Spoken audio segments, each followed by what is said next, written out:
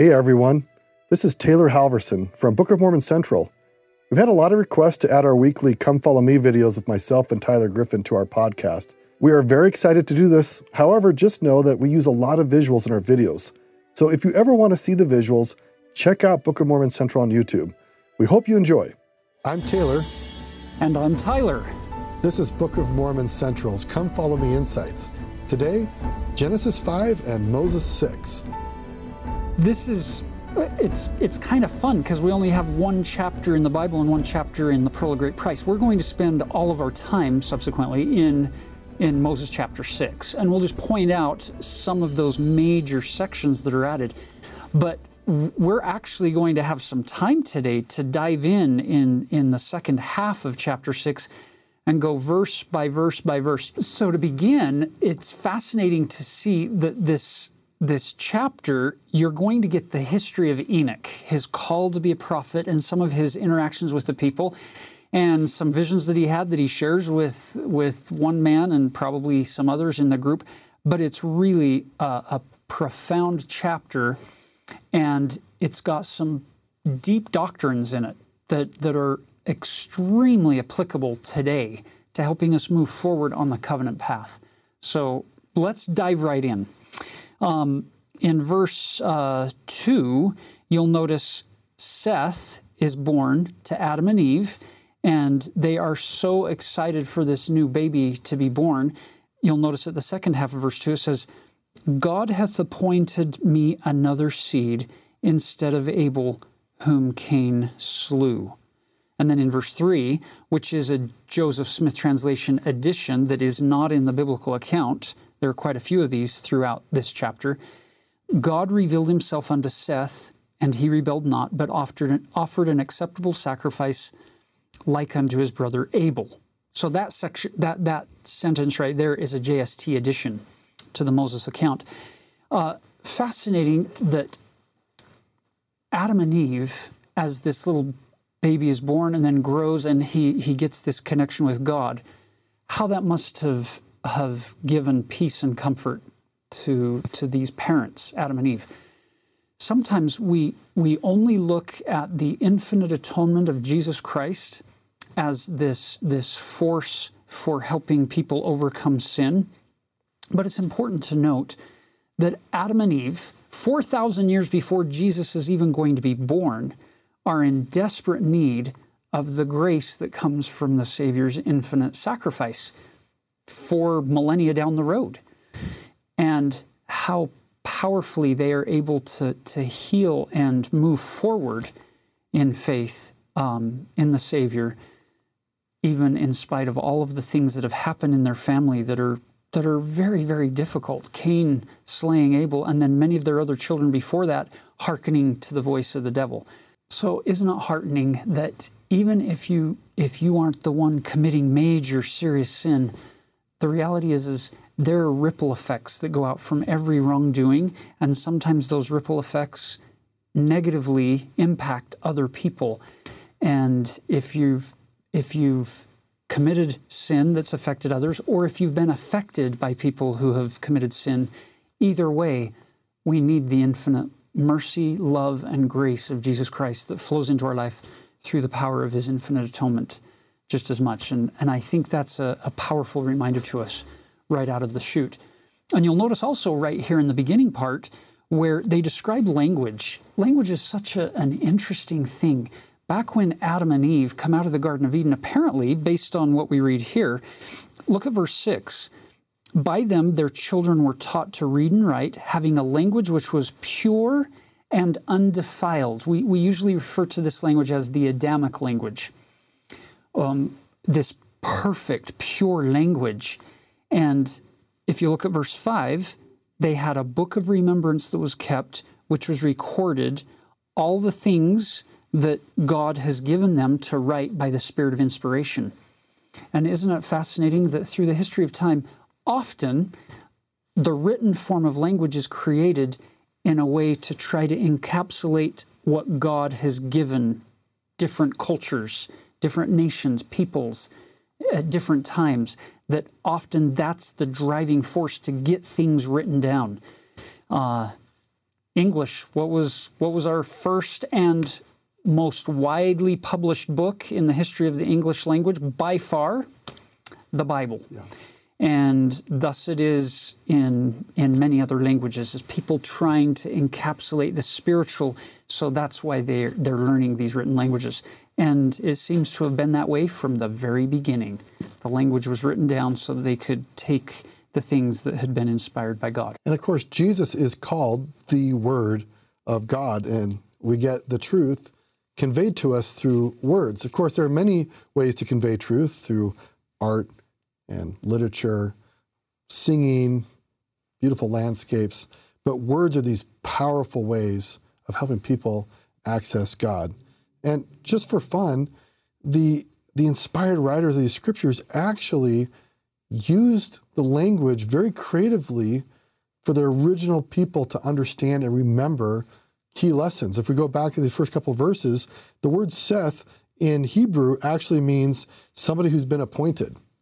So it's interesting how you have this son of Adam named Seth, and Adam says, because God hath appointed me another seed. Actually, you'd use the word Seth there where it says appointed. Even the word Enos, it means man.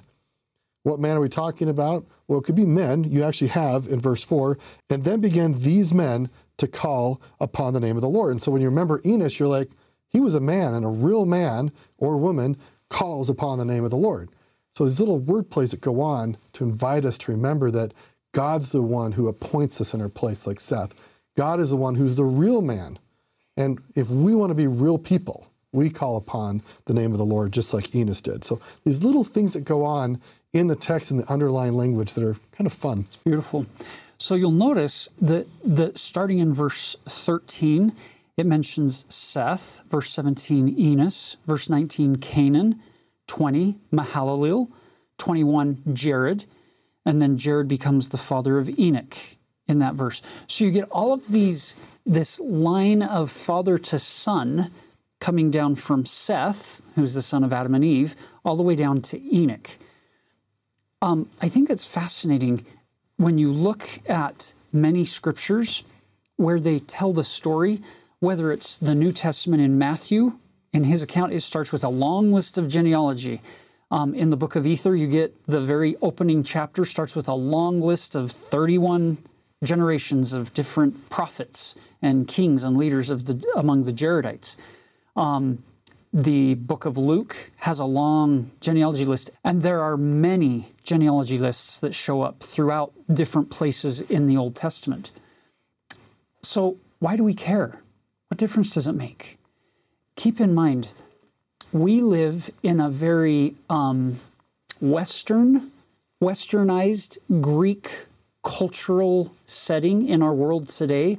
Most of us, at least in the western part of the world, and to a large degree in many parts of the eastern continents of the world, where we are very individualistic, where our identity is it's about the one. And it's like something we create. How many times do we hear about people creating their own brand or their own identity in their social media accounts? And often people want to go find themselves by leaving family or home or even church. They want to create their own identity. And I think where you're going here is that for much of human society, your identity was wrapped up in family. And ultimately, if you follow these genealogies back, it's ultimately God's family, right? He's the one who puts Adam there. That's it. So it's heavenly parents are in charge of this whole human family. Adam and Eve are the first created in their likeness and image on the earth, and we all tie back into them. And you'll notice in the gospel of Jesus Christ, to be sure, there's plenty of opportunities for individualized identity, but the overall work of salvation in the gospel of Jesus Christ is found in the collective. It's in belonging to the group, or in this case, the family, the house of Israel, so that your genealogy ties right into this genealogy. Those pedigree charts were a big deal to people in antiquity, whereas often today we read them and we get bored reading them. Yeah. I don't think you and I have ever actually shared 4-generation charts before. No. But you go to the Middle East today, like to an Arab family, it's one of the first things they want to do is like recite their genealogy as far back as they can go. Traditional Chinese culture and society, same thing. It's absolutely fascinating. And sometimes I get a little, it's called divine envy, a little jealous, like, wow, I wish I could, memorize back as far as I could go. Yeah, it's beautiful. Just as a side note, we recognize it's obvious that there are many, many people with exceptions to this capacity to be able to have a family and generations. There are a variety of things that can prevent that from happening.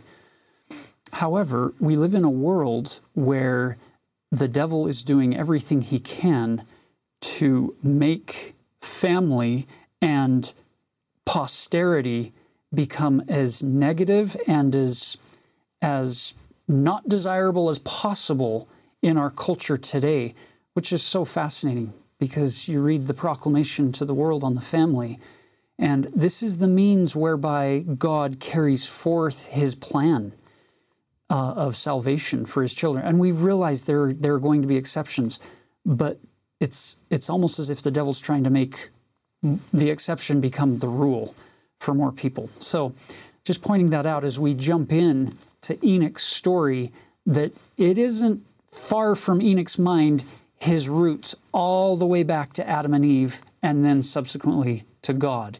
He's very aware of his identity, not as an individual, but as a link in a very long chain that's going to go to the end of the world based on the vision that he has here.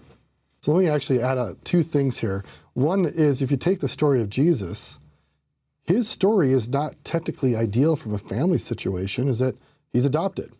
And actually ends up becoming this beautiful thing where he's adopted by Joseph. He's got a heavenly birth dad. And so, but he doesn't fit the prototypical ideal scenario of a family. And even Jesus shows that, look, ultimately it's about, are you centered on God and his family, even if your earthly family doesn't fit the so-called whatever, if that's even out there, the ideal. The perfect ideal. And as we move into Enoch, I want to throw out one thing here about his name that makes this whole story so fascinating and how it actually can relate to all of us. Because I don't know about you guys, when I read the Enoch story, I'm like, I'll never be like him. And I'm not really sure that's the whole point, for all of us to have the same exact experience as Enoch. And yet, like we saw a few sessions ago, the story that Moses has individually with God, Moses represents the every person, that we can see ourselves in Moses, that we too can learn our identity as a child of God. Enoch is something similar. Enoch in Hebrew means dedicated or consecrated. Now, you might be familiar with the Jewish festival of Hanukkah, where they dedicated or consecrated olive oil. They lit the menorah so they could actually dedicate the temple. And the word Hanukkah comes from the same word for Enoch. Why did I bring this up? Well, we're going to see how Enoch, through the help of God, dedicated and consecrated his life to spread God's kingdom throughout the world, or at least within his realm. So maybe you're not 65 and feeling like a lad that is unable to speak the truth. Wherever you might be in your life, you can be dedicated to God. You can be consecrated to his work. If you have taken the baptismal covenant, that is a form of consecration. You are an Enoch. If you have partaken the sacrament and you dedicate yourself to God and promise that you want to live his covenant path, you are dedicating and consecrating yourself. You are an Enoch. So as you listen to this story, let's glory in the amazing experiences that the prophet Enoch had, and then let's listen to how can we follow his example to be more consecrated and dedicated to God and his work. Let's pick up his story now in verse 25. Enoch lived 65 years and begat Methuselah. Once again, there's that old riddle. Who's the oldest person ever recorded in the history of the Bible? And yet, he died before his father did. The answer is Methuselah lived to be 969 years old, the oldest person we have record of in the Bible. But he died before his father did, because his father's Enoch and his dad never died. He's going to get translated. So here we get on the timeline. Enoch is born of Jared. He's now 65 years old when... Perfect time to retire, and now it's time just to relax. Unless you're living in a society that lives to be 900 plus years old. You're just barely getting going here, right? So that is the timestamp that we get in the JST version of Genesis 5. Because keep in mind, most of what we read in the rest of Moses 6 is not contained in the biblical account. So these are prophetic additions by the prophet Joseph. And so the only timestamp we get is 65 years old when Methuselah, his son, is born. Sometime after that point, we assume, is when this event occurs. So we assume he's at least 65 and maybe a little bit older. Verse 26, it came to pass that Enoch journeyed in the land among the people, and as he journeyed, the Spirit of God descended out of heaven and abode upon him.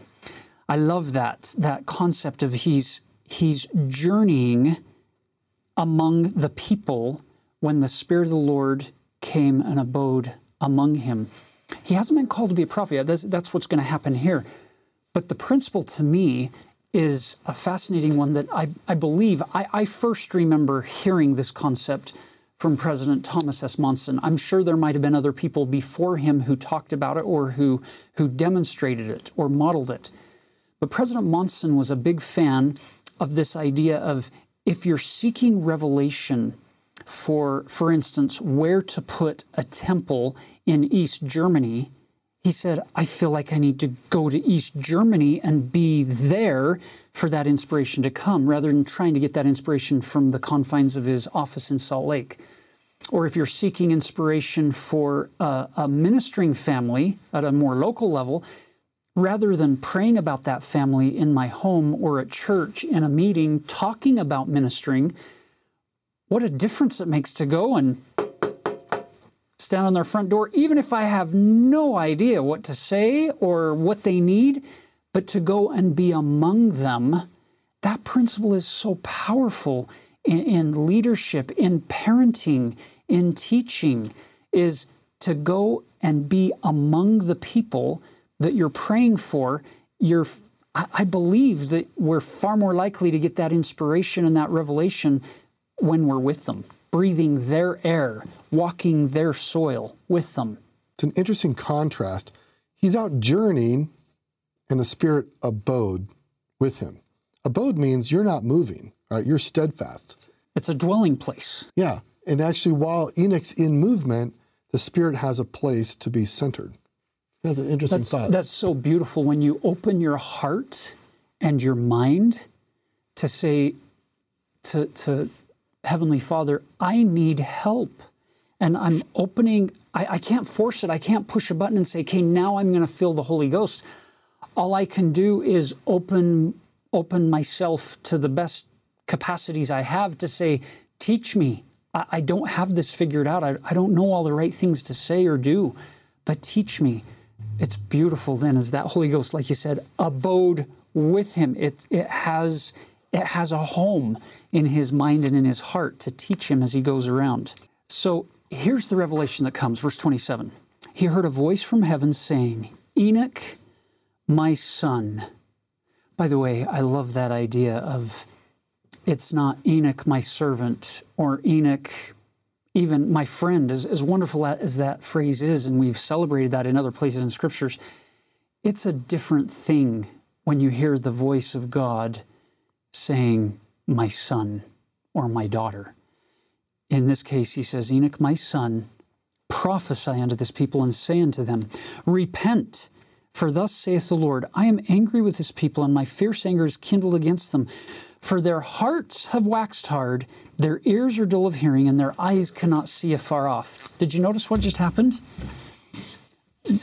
God is using parts of the body to teach amazing principles about discipleship and following him on the covenant path. So you have the hearts, ears, and eyes. Their hearts he describes, have waxed hard. And if a heart is hard, it's pretty hard for the Holy Ghost to penetrate that rock border that we sometimes set up around our heart, because he doesn't usually come yelling and shaking the earth. There have been exceptions to that, but usually it's a still, small voice. And so the heart can't feel that truth descending anymore. The ears, they've become hard of hearing, dull of hearing. Fascinating in this world of ours that has such a high volume of noise that's constantly trying to make its way into our mind.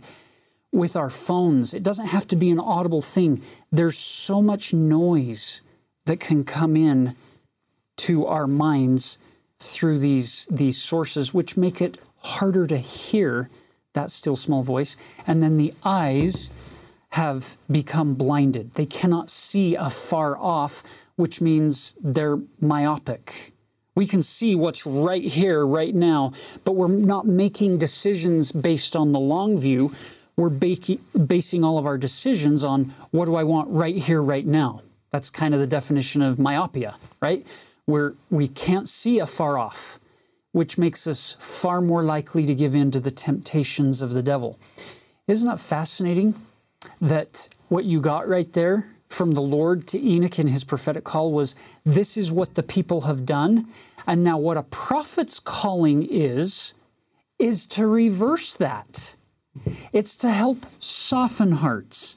It's to open ears so that you can hear him speaking to you. It's to open eyes, not just for the me here now, but for the long view going forward and the long view going backward in all directions, which is the opposite of what's happened with these people, is what Enoch is going to be called to be, which is a seer.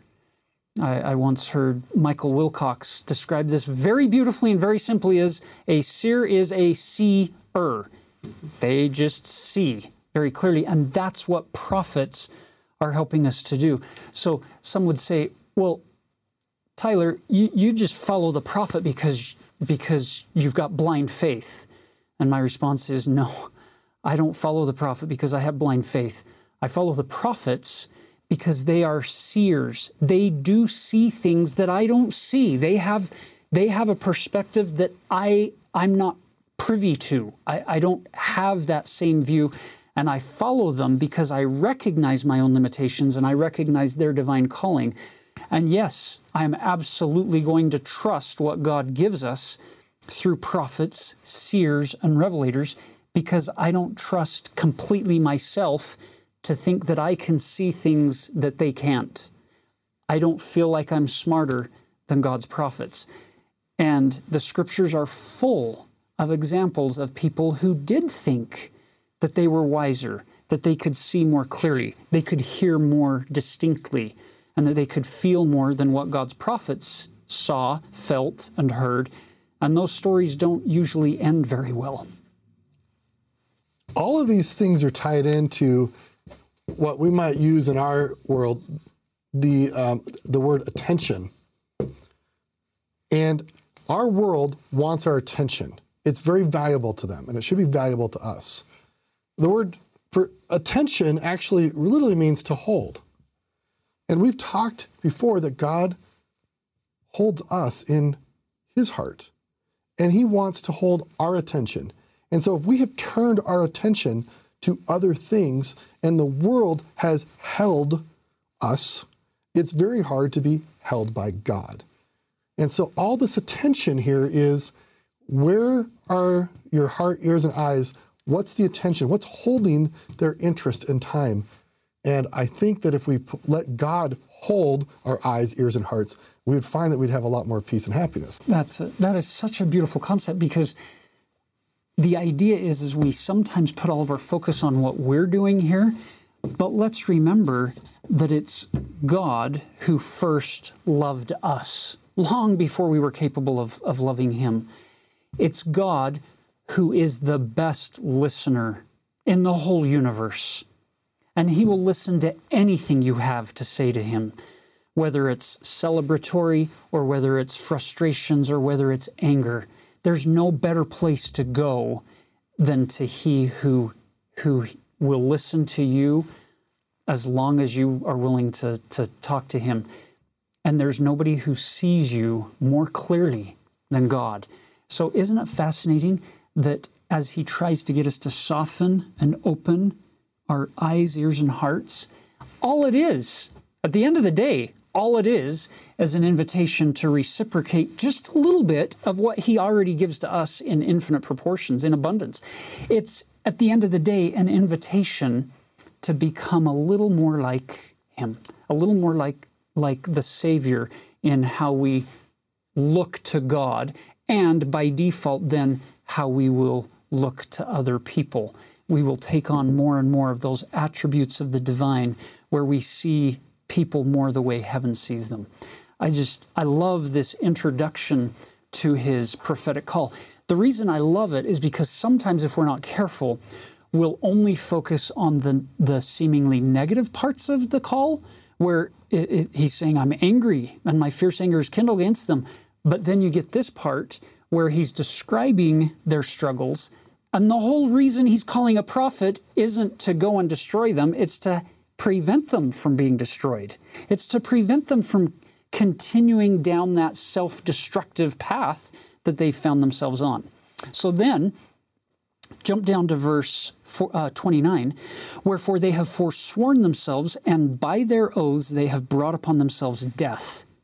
And a hell have I prepared for them if they repent not. Now, I don't know about you, but if I were in Enoch's shoes, at least 65 years old, we assume, and you're getting this call and God's pointing to this city, this group of people to go and share that message with them, I could be wrong, but I don't think many of you in this audience would be saying, ooh, please sign me up. I would love that. Well, especially, it says these people in their abominations, they have devised murder. Murder. That's what they're focusing on. Which, by the way, just for fun, the word murder is the same root word that we find in the word mort. Like mortuary or mortgage. It's literally a death pledge. You're pledging your life to the bank. You're going to pay back that money. But it's all about death. And who's the only person who can really bring death? And look at what God says. They have not kept the commandments. Verse 29, they have forsworn themselves, and by their oaths, they have brought upon themselves death. God is a God of life. And when humans try to do the exact opposite of bringing death to the world, that is exact opposite of what God wants. And I think it's fascinating that Enoch is told to go among all these people who are devising death. When I was sent on a mission, my mission call did not say, by the way, you're going to go among a bunch of people who really get kicks and grins out of causing murder and mayhem. Okay? I went among some really amazing people. Most parents wouldn't send their children on such missions. Most parents. Most parents. Most Depends what kind of the child is. My parents may have been happy to send me along. So Enoch's faith and faithfulness here is really beautiful, that he learns to fully trust God in this call. Yes. So here's the response from Enoch to that call. You can picture that moment when God delivers the divine mandate, the commission, if you will. I want you to go and do this. And then there's this moment of response, a reaction from this prophet. I love Enoch's response. You'll find it in verse 31. And when Enoch had heard these words, he bowed himself to the earth before the Lord. So you can picture this. It's not a defiant position. He's not standing up to the Lord saying, no way, I'm not doing this. He's very humble. He bows to the earth before the Lord. So it's not just falling to the earth out of exhaustion. It's a very worshipful bowing that's going on here. And then he says this, why is it that I have found favor in thy sight? And then he's going to give 3 reasons why he should not have been the one to be called to do this prophetic mission. Number 1, I am but a lad. I am way too young to be a prophet. I can't do this. Number 2, all the people hate me. I'm not very popular. Nobody likes me. Number 3, for I am slow of speech. We don't know for sure, based on scriptural accounts, what he means by that, what kind of a speech impediment, or if it's a stutter, or if he's not very good with the language that's needed with that people. He might be not very eloquent. He might be kind of boring to listen to. Yeah. Here's the point. Brothers and sisters, we do not worship a God who would look at Enoch in that moment and say something like, you're right. You are a little bit too young, and you aren't very popular, are you? And I hadn't noticed that speech struggle that you have. Never mind. I'm going to go find somebody better qualified than you. Sorry to interrupt your day. Back to what you were doing. That is not the God that you and I worship. Nor, on the other extreme, do we worship the kind of a God who would look at Enoch and say, seriously? Those are the only 3 things you think that disqualify you from being the prophet? Let me give you a long list of why you really aren't qualified to be a prophet right now. We don't worship that kind of a God either. I love, with all my heart, I love the God that we worship, who listens to Enoch's concerns. And he doesn't just dismiss them, and he doesn't treat them flippantly. He listens to them, and then look at what he says. Verse 32, and the Lord said unto Enoch, go forth and do as I have commanded thee. And no man shall pierce thee. Open thy mouth, and it shall be filled. And I will give thee utterance. Notice, I will give thee utterance. For all flesh is in my hands, and I will do as seemeth me good. Enoch, this isn't about you alone. This is about you being willing to go and do my will. I'm going to do my work through you. And I'll make all of this workable. You don't need to worry about that. For those of you who have ever received a church calling that felt just a little bit overwhelming, or you felt completely underprepared or out of your league, so to speak, you can relate to Enoch here. And this isn't just for church callings. This could be for relational situations, marriage, going into marriage. You may feel like, I can't do it. I'm not good enough. I don't have the skills or the necessary elements to be able to be really successful here. Then this story could be for you, saying, as long as you're walking with the Savior, you're going to be on His errand. You're going to be doing and learning and producing things that He wants you to learn and develop and produce in the process. And it's beautiful. And for some of you, this could have to do with health challenges for you or a loved one. You might be saying, no, I can't do this. I'm not capable of this at this point in my life. Or I don't have the right skill set to be able to deal with this particular trial at this point. And I love those words from the Lord. I hope we can hear them echoing whenever we find ourselves in a similar situation. Go forth and do as I have commanded thee, and no man shall pierce thee. It's to me, this is a beautiful way of the Lord saying, be still and know that I am God. To quote Doctrine and Covenants, section 101, verse 16. It's that, just trust me. I know what I'm doing. And then he takes it one step further. This is amazing. Verse 33, say unto this people, choose ye this day to serve the Lord God who made you. Don't you think that's a little ironic? He's saying, go, your message to the people is, choose ye this day to serve the Lord God, who made you. But in that message to the people, it was God's message to Enoch. Choose this day to serve the Lord God, who made you. Enoch, you can do this. And this is where I see his name dedicated, consecrated. He went and did. Eventually, we'll see that. He went and did in spite of all of the opposition and the setbacks that he felt like disqualified him for this calling. Wherefore am I thy servant? Why'd you pick me? I can't do this. So he consecrated himself to God. Whatever he had to offer, that's what he brought. He gave it all.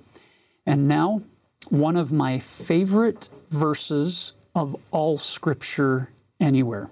It's on my short list of 5 favorite verses. Verse 34. Behold, my Spirit is upon you. You've probably heard that old saying, 2 people can accomplish anything as long as one of them is the Lord. Behold, my Spirit is upon you. Wherefore all thy words will I justify, and the mountains shall flee before you, and the rivers shall turn from their course, and thou shalt abide in me, and I in you. Therefore,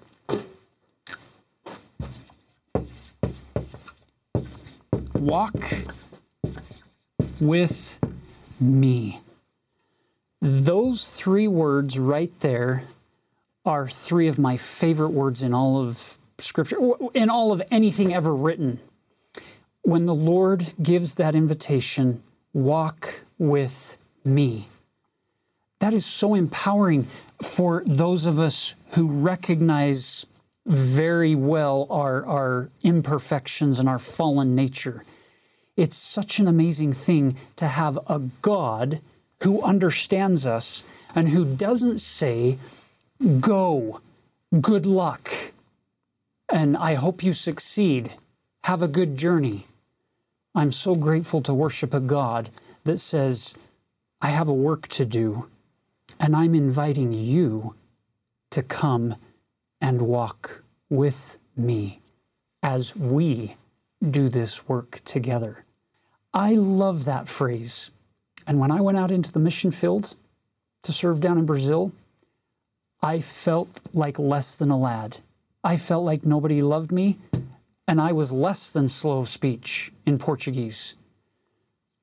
But I felt this quiet, steady confidence that can come only from heaven as the Savior reassures that young version, Elder Griffin, to go out into the field, walk with me.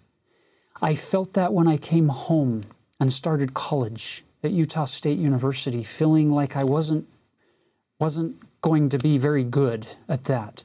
But it's that invitation, walk with me. I felt that when I went into marriage with my angel. I don't have it all figured out. I don't know how to be a great husband or a good father, but it's that feeling of walk with me. And then those children, we were blessed to have some children born to us. And I had that feeling of, what did we get ourselves into? Once again, walk with me. This phrase has blessed my life so many times, over and over and over again, and it does to this day, because I recognize that it's not about me. It's about connecting with Christ, walking with Him, and we know what path He walks on. It's called the covenant path.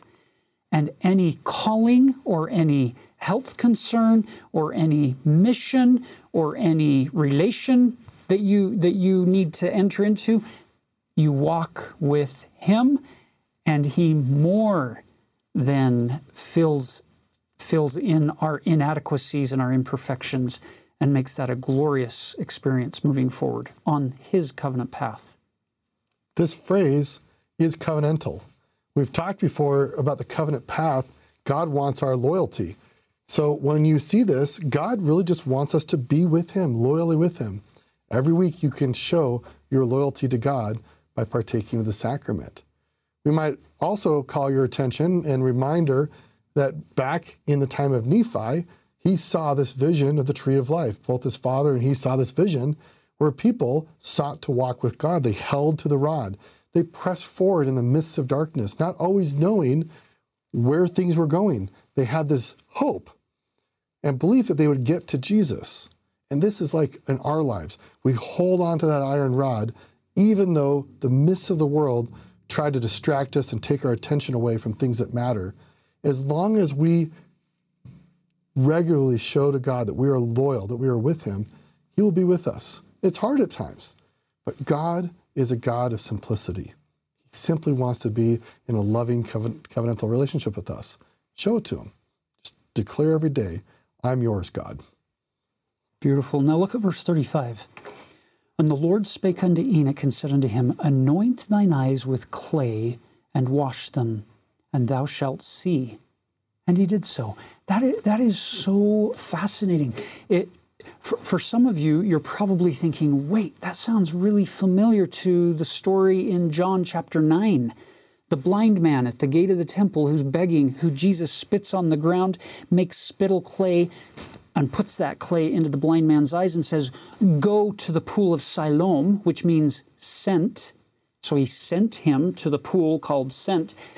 Go down there and wash your eyes with water. I find this a crazy story. It's an awesome story, but if you wanted to blind somebody, one of the fastest ways to blind somebody is to shove your thumbs in their eyes. And actually, if it's full of dirt and you rub it in, that would be the way to do it. Oh, and by the way, if you're in Jerusalem, the temple is the high spot. The pool of Siloam is the lowest spot in the city. And I'm exaggerating a bit, but it's almost like Jesus sent a blind man on his own journey over a cliff. It doesn't sound like what Jesus would do. But what is he wanting this blind man to do? Is to exercise faith, to trust. Here is Enoch, and we learn that the people can't see. And God covers Enoch's eyes with the created world, and then Enoch really can see. So there's all these kind of unexpected ironies that God uses to teach us. And he does this at times to get our attention, so we pay attention to important things about his character.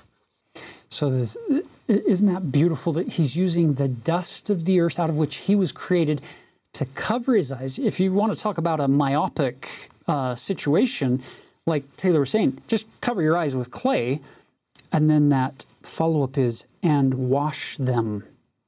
So then we wash them. It's this, to me, I don't know what it means to you, and it can mean a variety of things to different people at different times, but to me, it's this beautiful object lesson that God is giving Enoch to say, you can take the things of the world and fill your eyes with them, and it will make it so you can't see afar off. But if you wash them, that symbolism of water and the washing away of the impurities of this earth, water being this symbol that comes down, the dews and the rains that fall from heaven, that washes away all of the blindness and the sorrow and the struggles and the toils and the pains of this dust mortal experience.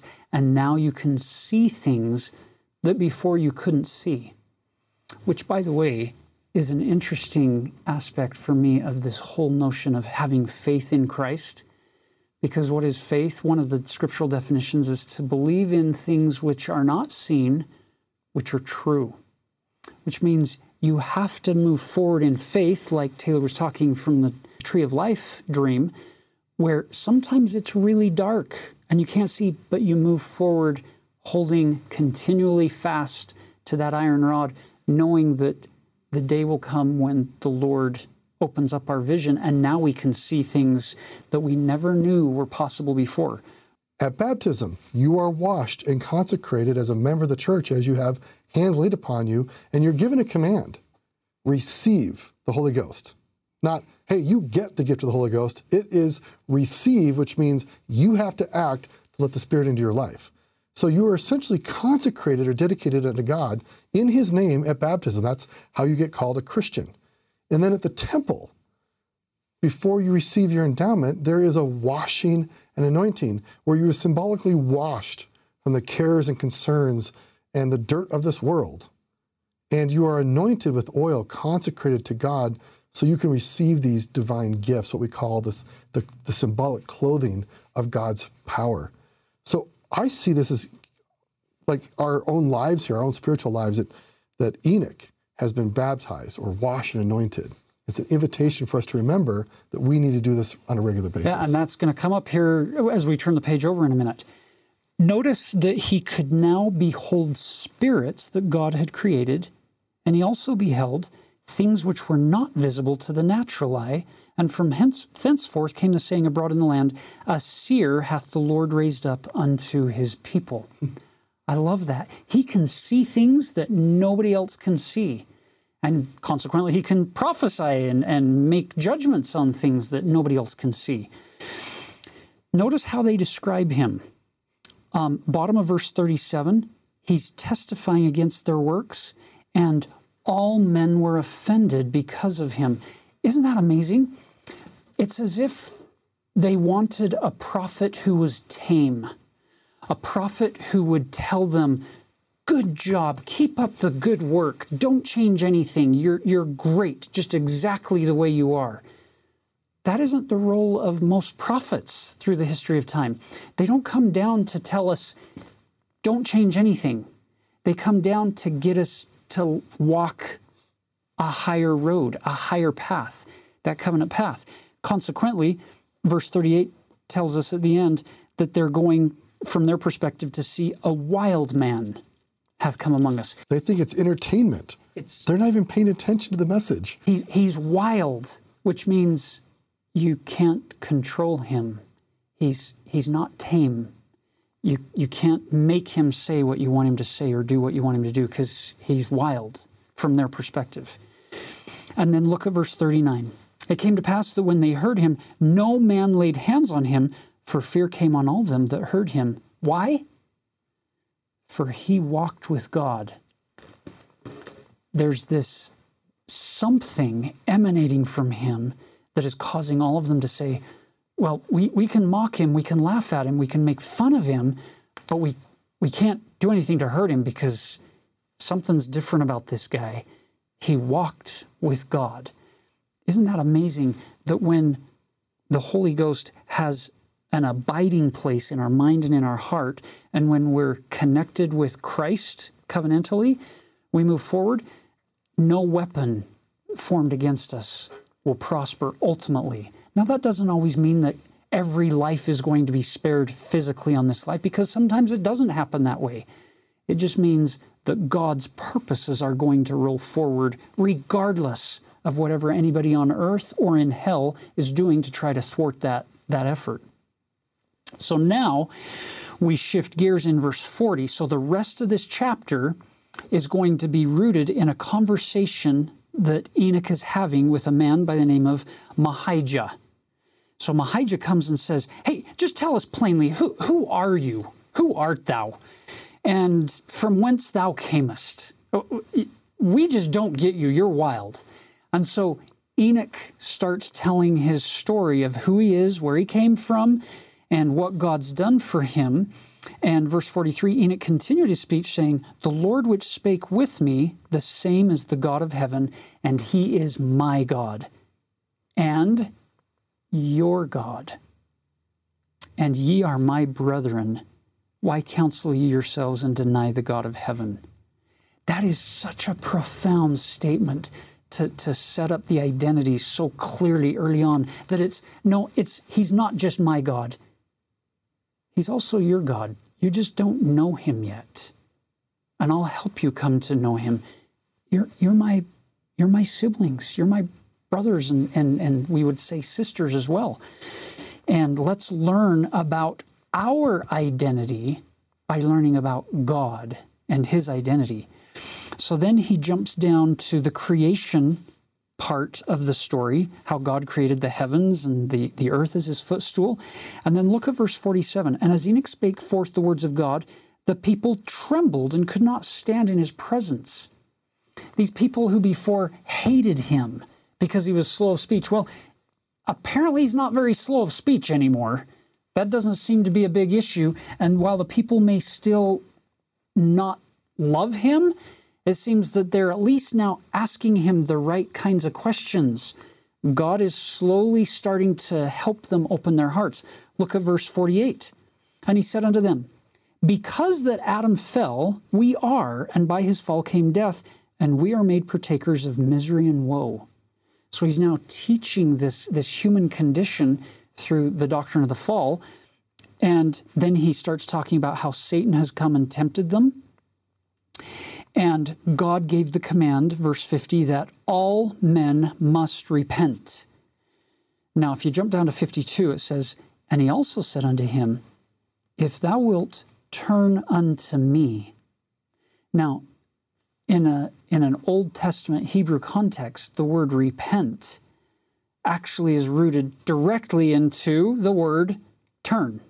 So, yeah, really interesting. The word in Hebrew, shuv, means to turn or return. And the word in Hebrew for sin actually is hata, which means to miss the mark. It's almost like you have, you're in archery and you're shooting, and if you ever miss, you just turn and re-aim. It's very interesting.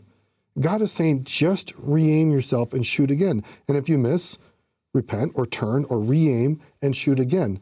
So all these words here, repentance and turning, are all about we have to act. God himself will not force us to turn, right? We have to make the choice to do it. So notice he carries that motif forward. If thou wilt turn unto me, so we turn towards the mark. We're not aiming away from him anymore. We're turning to God. We may not be perfect in our execution, but our intent, God judges that intent. He celebrates that effort. He celebrates that wrestle that we have to turn. Hearken unto my voice, and believe, and repent of all thy transgressions, and be baptized, even in water, in the name of mine only begotten Son, who is full of grace and truth, which is Jesus Christ, the only name which shall be given under heaven, whereby salvation shall come unto the children of men. Ye shall receive the gift of the Holy Ghost, asking all things in his name, and whatsoever you shall ask, it shall be given you. Did you notice we just got the gospel of Jesus Christ in one verse? It doesn't show up in the Old Testament. And it's missing from the Genesis account. That is what I would classify as a plain and precious truth that is so sweet and so simple when it comes right down to it, as Enoch is laying this out. And then notice the question that is brought up in 53. And our father Adam spake unto the Lord and said, why is it that men must repent and be baptized in water?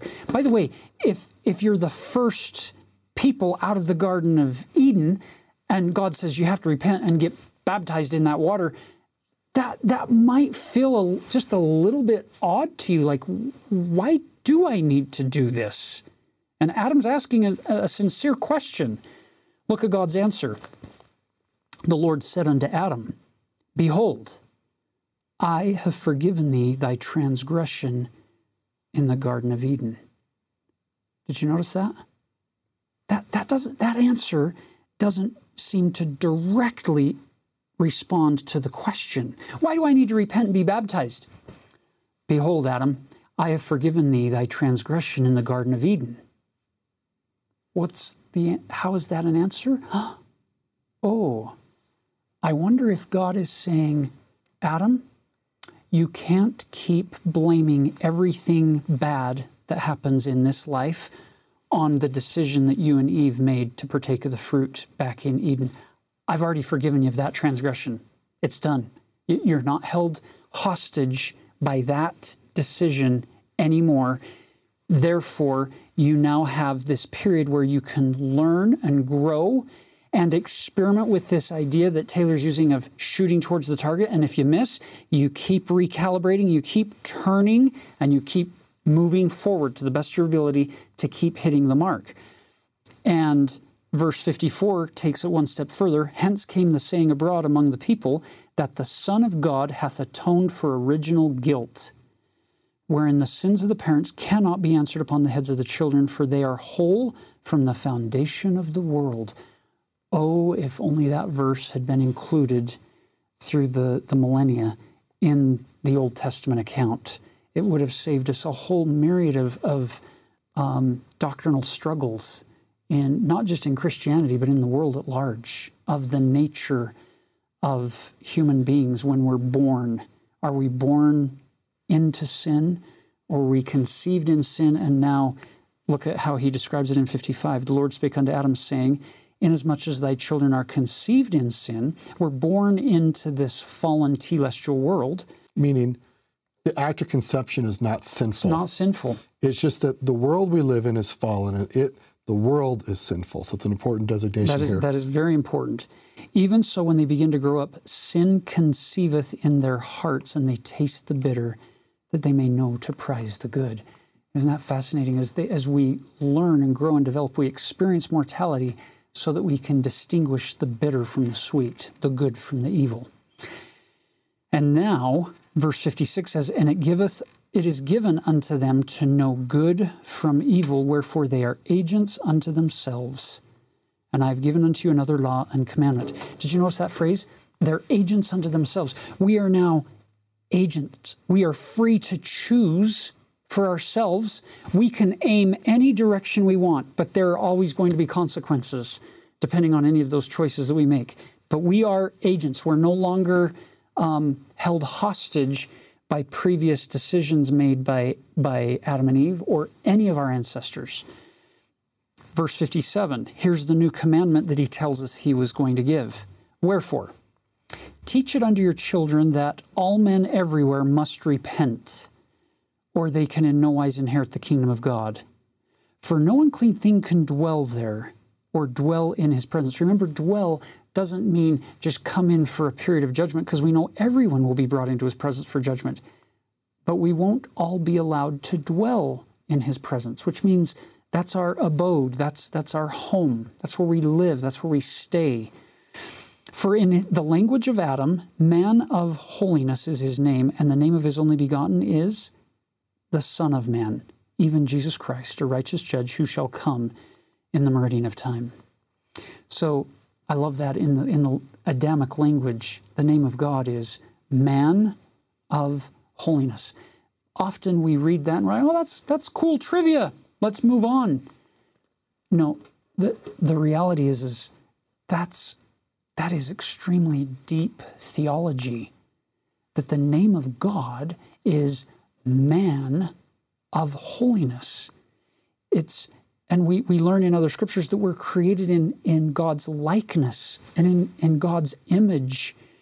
So it's this beautiful connecting theology that the God we worship, his very name in Adam's language is man of holiness, and his only begotten Son is Son of Man.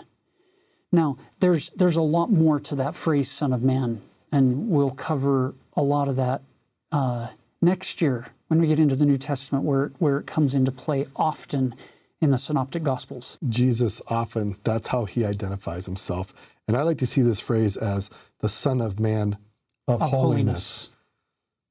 And by the way, each of you is a child of the man of holiness. Yeah. Now look at verse 58. Therefore I give unto you a commandment. This isn't a suggestion. It isn't a recommendation. I give unto you a commandment to teach these things freely unto your children, saying, now he gives us the script. So watch what happens as we erase this part of the board and write the new commandment.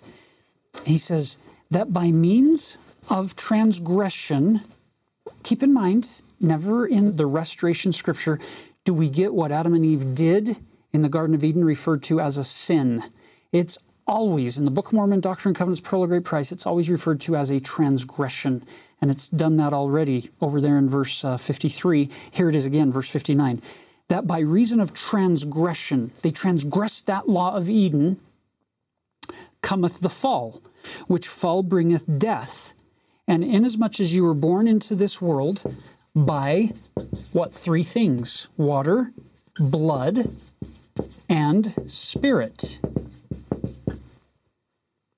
which I have made, and so become of dust a living soul. And the word dust there, the Hebrew word is Adam. So there's this wordplay going on. Now, notice that every single one of us who is alive today have a mother who provided this physical body for us as a co-creator with heavenly parents. And there were 3 elements that were required for you and me to actually be born and be considered alive.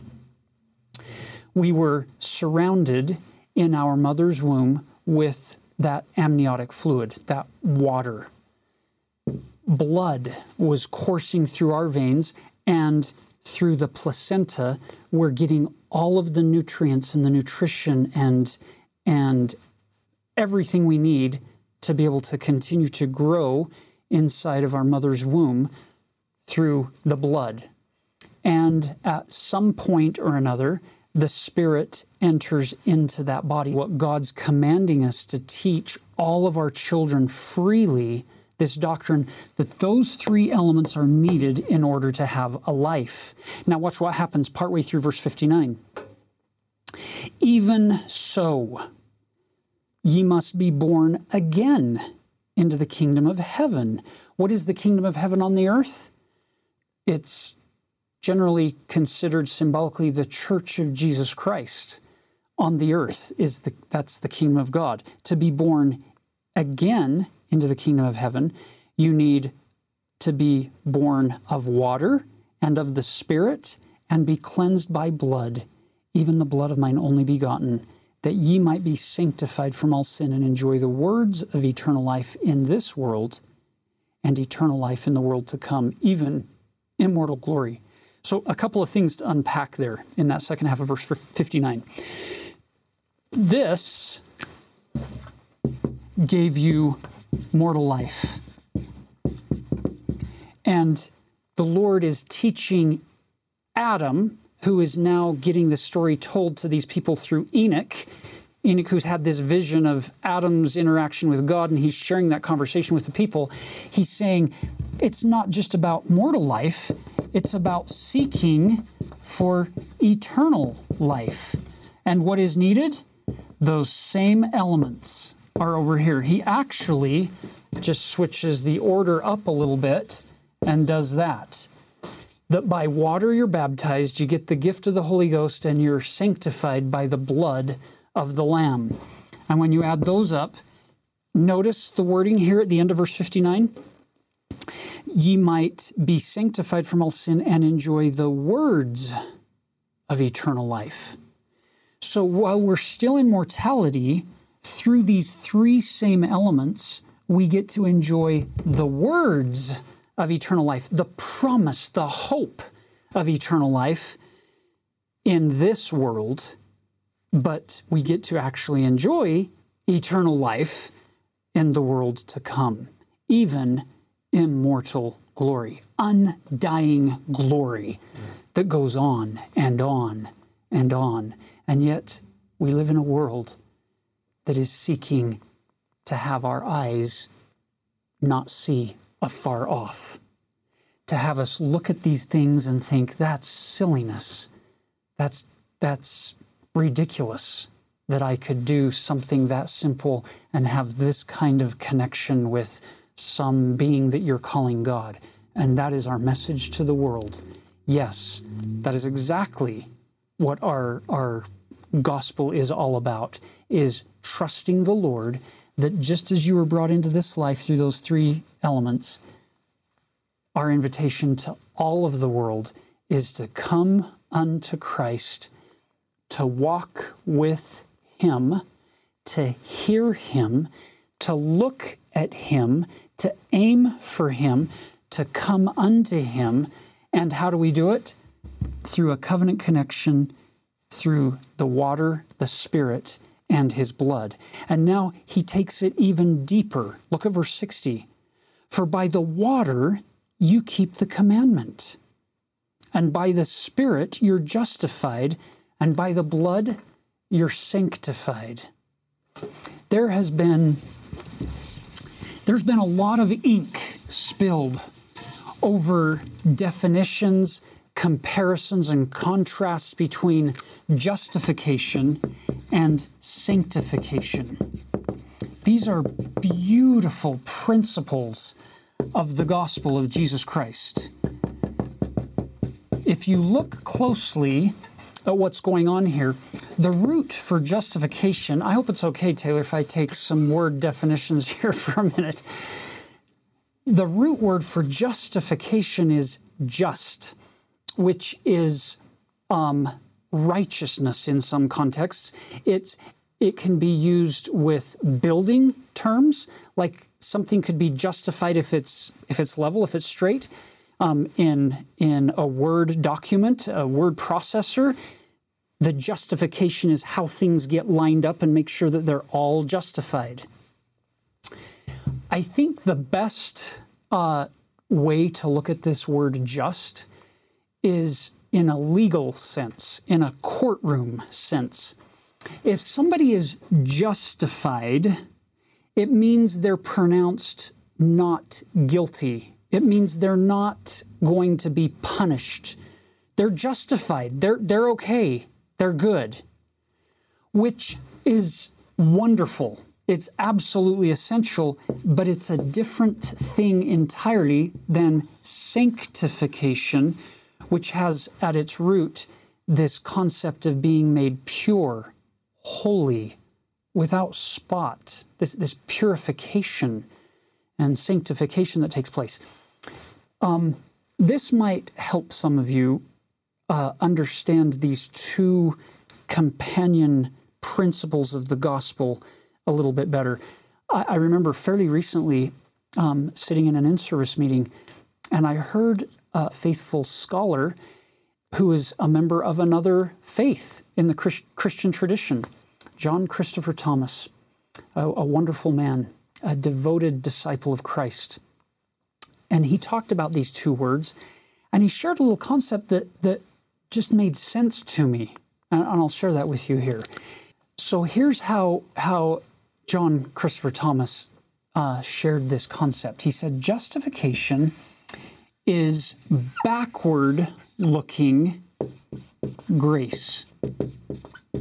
It's this ability to be standing here in the present and looking at all the bad things that I've done in my past. And I say, oof, I'm not proud of that. Oof, and I feel guilty about that. And that was shameful. And man, that was terrible. What was I thinking? Justification, the way we're talking here in one level of understanding, is that Christ frees you up from all of that past. To take this analogy one step further, then, you jump down to the word sanctification. And the way that John Christopher Thomas compared this is he said, this is now forward-looking grace. This is no longer looking into my past and hoping that I don't get punished for what I did wrong.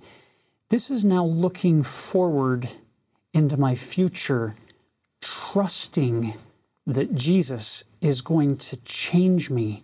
He's going to change my very nature over time, because that's what happens when you spend significant amounts of time with people. And if I keep walking with Jesus on that covenant path, every week I go to that sacrament table, He justifies me. He makes right all of the wrongs somehow, some way, when I partake of that sacrament in a spirit of faith and repentance. That justification happens over and over and over again. But the more I walk with Him, the more I hear Him, the more I see Him and look to Him and try to come unto Him, the more He sanctifies me by changing me. It's rooted into Enoch's name: consecration, sanctification, sacrament. These covenantal connections just keep coming, and I am moving forward, not with this fear of, oh no, because I'm looking back at all the bad things I did, now I'm scared to death about my future, wondering what silly mistakes am I going to make in the future now. I can spend less and less time worrying about what I've done wrong or what I might do wrong, and I can start spending more of my time and energy and devotion consecrating all of my life to the Lord, my traveling companion on that road called the covenant path, to where He's changed us to the degree where we no longer want to sin. We no longer find any joy or great pleasure in doing things that before used to provide some sort of carnal, sensual, or devilish pleasure to us. We've become changed through His grace as we look forward into the future. So that isn't the only way to look at justification and sanctification. There are lots of wonderful examples and teachings out there, and many general conference talks on these subjects that are really profound. But I wanted to give that one perspective of backward and forward looking in hopes that it might help some of us as we strive to walk with Him on that covenant path moving forward. Verse 61, therefore it is given to abide in you the record of heaven, the Comforter, the peaceable things of immortal glory, the truth of all things, that which quickeneth all things, which maketh alive all things, that which knoweth all things, and hath all power, according to wisdom, mercy, truth, justice, and judgment. If you ever want to mark the attributes and characteristics of God in your scriptures, well, verse 61 is loaded with things for you to mark. And why are these so exciting for us to find and mark? It's because Jesus is the mark. The Savior is the thing we're aiming for. So these attributes and characteristics that we just marked or talked about from God, that's what He's helping us to become through that process of sanctification as He continues to just help us work on justification along the way. It's okay. Look at verse 62. Now behold, I say unto you, this is the plan of salvation unto all men through the blood of mine only begotten, who shall come in the meridian of time. I love that. He says, this is it. That's the plan of salvation. Everything that we just covered up to there, these three elements and justification, sanctification, he's saying, teach these things freely to your children. They need to know this. And that is the plan of salvation. And then he tells us, verse 63, behold, all things have their likeness, and all things are created and made to bear record of me, both things which are temporal, things which are spiritual, things which are in the heavens above, and things which are on the earth, and things which are in the earth and under the earth, both above and beneath, all things bear record of me. I would say, as long as we have eyes to see, and ears to hear, and hearts to feel, we'll recognize God's face and God's hand and hear God's voice in all kinds of things around us in this earth. Verse 64, it came to pass that when the Lord had spoken with Adam our father, that Adam cried unto the Lord, and he was caught away by the Spirit of the Lord, and was carried down into the water, and was laid under the water, and was brought forth out of the water. And thus he was baptized, and the Spirit of God descended upon him, and thus he was born of the Spirit and became quickened in the inner man. I don't know about you, but I love that. I love the fact that God taught His plan of salvation, His gospel, to Adam, and when he had taught the doctrine, Adam cried unto the Lord. We don't know what the plea was, but I imagine it was, please, baptize me, because the very next event is Adam goes and gets baptized. I love that pattern of when we teach doctrine, when we teach correct principles. It's that famous statement from President Boyd K. Packer, true doctrine understood changes attitudes and behavior. A study of the doctrines of the gospel will change behavior quicker than a study of behavior will change behavior. That's why our message to the world from our missionaries and all church leaders across the world is so profoundly powerful, where we teach the principles of the gospel and then invite people to follow that example that Jesus Christ has set for us by repenting of our sins after we have faith in Him, and as we move that faith forward into the waters of baptism. Now look at verse 66. He heard a voice out of heaven saying, Thou art baptized with fire and with the Holy Ghost. This is the record of the Father and the Son from henceforth and forever. It's that simple. Get on the covenant path, make that covenant connection, and then continue to walk with Him. And then notice verse 67, 68, this powerful closure to this chapter. And thou art after the order of him who was without beginning of days or end of years, from all eternity to all eternity. Behold, thou art one in me, a son of God, and thus may all become my sons. Amen. I love that verse where the Lord Jesus Christ is describing his relationship with God as the Son of God, and then he turns to us and says, and now you all become one in me, and you can become my sons as well. All may become my sons and my daughters. So we're all children of heavenly parents, but we're not children of Christ. It's through these principles that he's taught here in chapter 6, through Enoch, that we become the sons and daughters of Christ, adopted into his family, taking his name upon us, because that's what fathers do. They give their names to their children. And we then grow into their attributes and their characteristics as we progress in life. And life that we're talking about here is life on the covenant path, with eyes that are seeing afar off, with ears that are hearing his voice speak to us, and with hearts that feel his love, not just for us, but for everybody else on this earth.